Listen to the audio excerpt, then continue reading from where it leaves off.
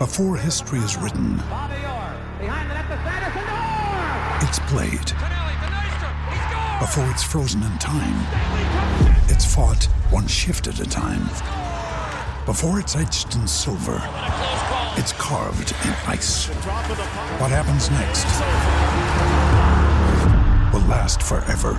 The Stanley Cup Final on ABC and ESPN Plus begins Saturday. We're the pride of South Australia, and we're known as the Adelaide Crows. Well, of course, we do have a real South Australian flavour here in WA on Friday when Port Adelaide take on West Coast and Fremantle, of course, take on the Adelaide Crows. And we've been kind enough to be joined by Nathan Van Berlo from the Crows Football Club, one of the senior assistant coaches and a man we know so well in the West. Trip back home to see the family, Nath. Appreciate your time. Yes, gosh, it's exciting to be coming back to Perth. So, I know the boys, the rest of the squad are looking forward to getting over too. But for me and Shane McAdam, it's a good chance to get back and connect with some family as well. So, good time of year. My brother just had a baby boy last week, so I get to meet my little nephew as well. So, pretty exciting time. Good stuff, mate. Well, then now get the coach's hat on. I mean, pre-season training, you can train against yourself. You can do match simulation, and so they still call these games, of course, against opposition almost match sim as well. But it starts to really up the ante, don't we? We sort of put the foot on the pedal now at footy clubs as we start to focus on the season 2023. Yeah, it's look. I mean, every team at the moment is hanging out to play some different opposition. It's sort of week on week you're playing against yourselves, and it's really often hard to get a real gauge of where you're at and where your individuals within your squad are at. So it's a great chance for us to get away for, I think, 9 or 10 days. We're in WA, and we obviously play Freo on West Coast, and it's a good chance for us to see where our chemistry's at, where a lot of our guys are at form-wise, because we've got a lot of spots up for grabs heading into round one. Pre-season camp almost, isn't it? I mean, really, for the group. So how many players come across? Do you come over in allotments, or do they come across as big one lump sum? How are you doing it at the Adelaide Football Club? Yeah, look, we are coming away pretty much as the one group. I think there's a couple of players. I know Tex is coming over mid next week. There's a few guys that will come and go, but I think for the most part, I'm going to say around 90 in our travelling party, including all trainers, staff, etc., and players. So our whole squad is coming. We may require a couple of our development SNFL players to come over if we need to make up some numbers for our secondary games. But it's a whole squad getting away. So we see it as not only is a great chance to play some opposition teams, but a good chance for us to get away and spend some time together. Big decision. You've changed with your captain. You've gone with Jordan Dawson. What about that process? I mean, every club does it slightly different. Player vote, then the football department tick off, and then the board does it. How does the Adelaide Crows do their captaincy vote? And was it, I mean, clearly it was unanimous, otherwise he wouldn't have the gig, but it was a surprise to many. Yeah, look, I can understand that from afar, to be honest. But, I mean, first and foremost, the club were really having common conversations with Rory Sloane for a fair period of time now, and the ball was left in Sloane's court in regards to what he wanted to do moving forward. And I know he's sort of at times ummed and ahed over it, but we know Rory's coming back from a serious ACL injury this year, and he was really comfortable with his decision in the end, and knowing full well that Geordie Dawson really wanted the job.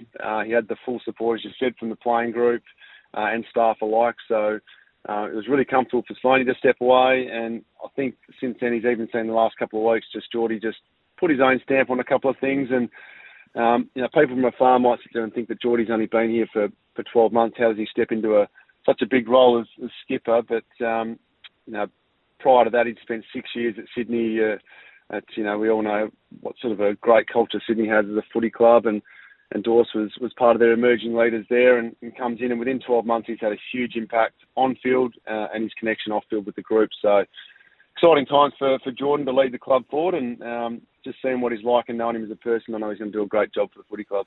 One name that everyone's been speaking about in regards to leaving and joining a new club is Isaac Rankin. Of course, he kicked 5 goals in that intra last Friday.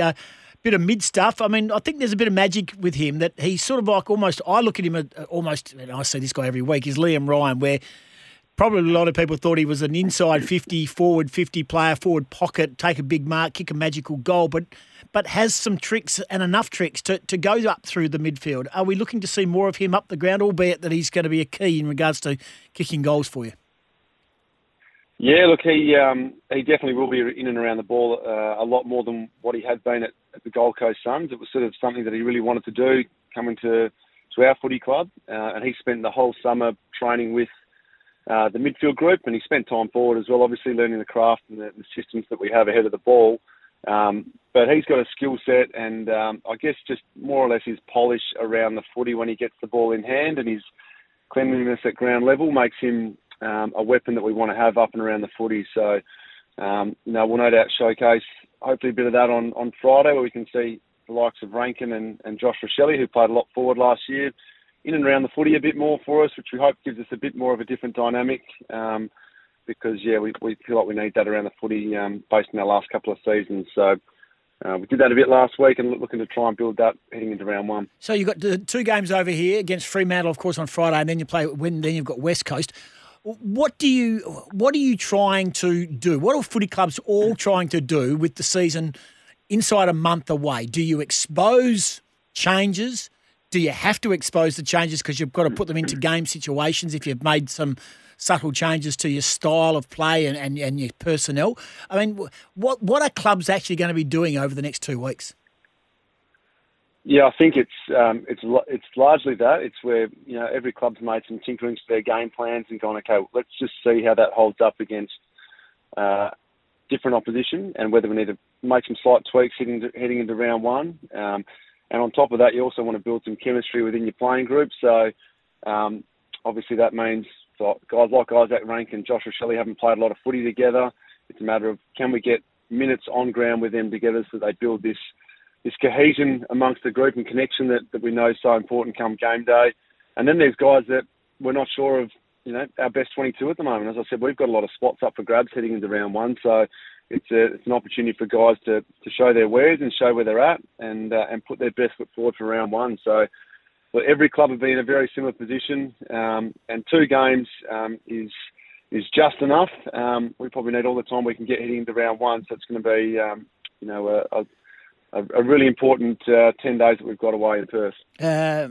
Michelani, Dowling and Bond are the 3 you picked up in the draft, of course, 17, 43 and 50. You didn't have a real good purchase on the draft, of course, but your rookie drafted McPherson, got relisted. And Paul Seedsman, who everyone knows the value of Paul Seedsman, but he has had that wretched moment with the concussion. Where are they all at? Are we going to do we see all of those in the trip to WA? Will they all get some field time? With Paul Seedsman and Andy McPherson, no, we won't see them. They're obviously Paul's on the active list, still recovering from his concussion, as you mentioned, and Andy McPherson's making his way back from a knee injury. And look, we might get some minutes out of our draftee boys. Our earliest pick was Max Michelani. He's a father-son selection that we had, and we've been really pleased with Maxie's development out on ground. He played some senior footy in the SANFL last year for Norwood in their final series, so we're expecting that, I dare say, throughout the year, whether it be early on or later in the piece, that he'll definitely provide some spark for us in the back line. And as you mentioned, Billy Dowling and Hugh Bond, they're still building their games as young draftees, but there's no reason why they won't get some minutes in the coming weeks. I mean, I think this Friday is the 6 quarters that we play, so that'll mean that both squads end up playing majority of their list, I'd imagine, over that 6 quarters to get a look at everyone. If there can be a thing called 6 quarters, I'm not exactly sure you can call it 6 quarters. Yes, sorry. Whatever they are. 6-6. Hey, last couple for you. Nathan Van Burlo, assistant coach with the Adelaide Crows, our guest on Breakfast with Scotty and Goss.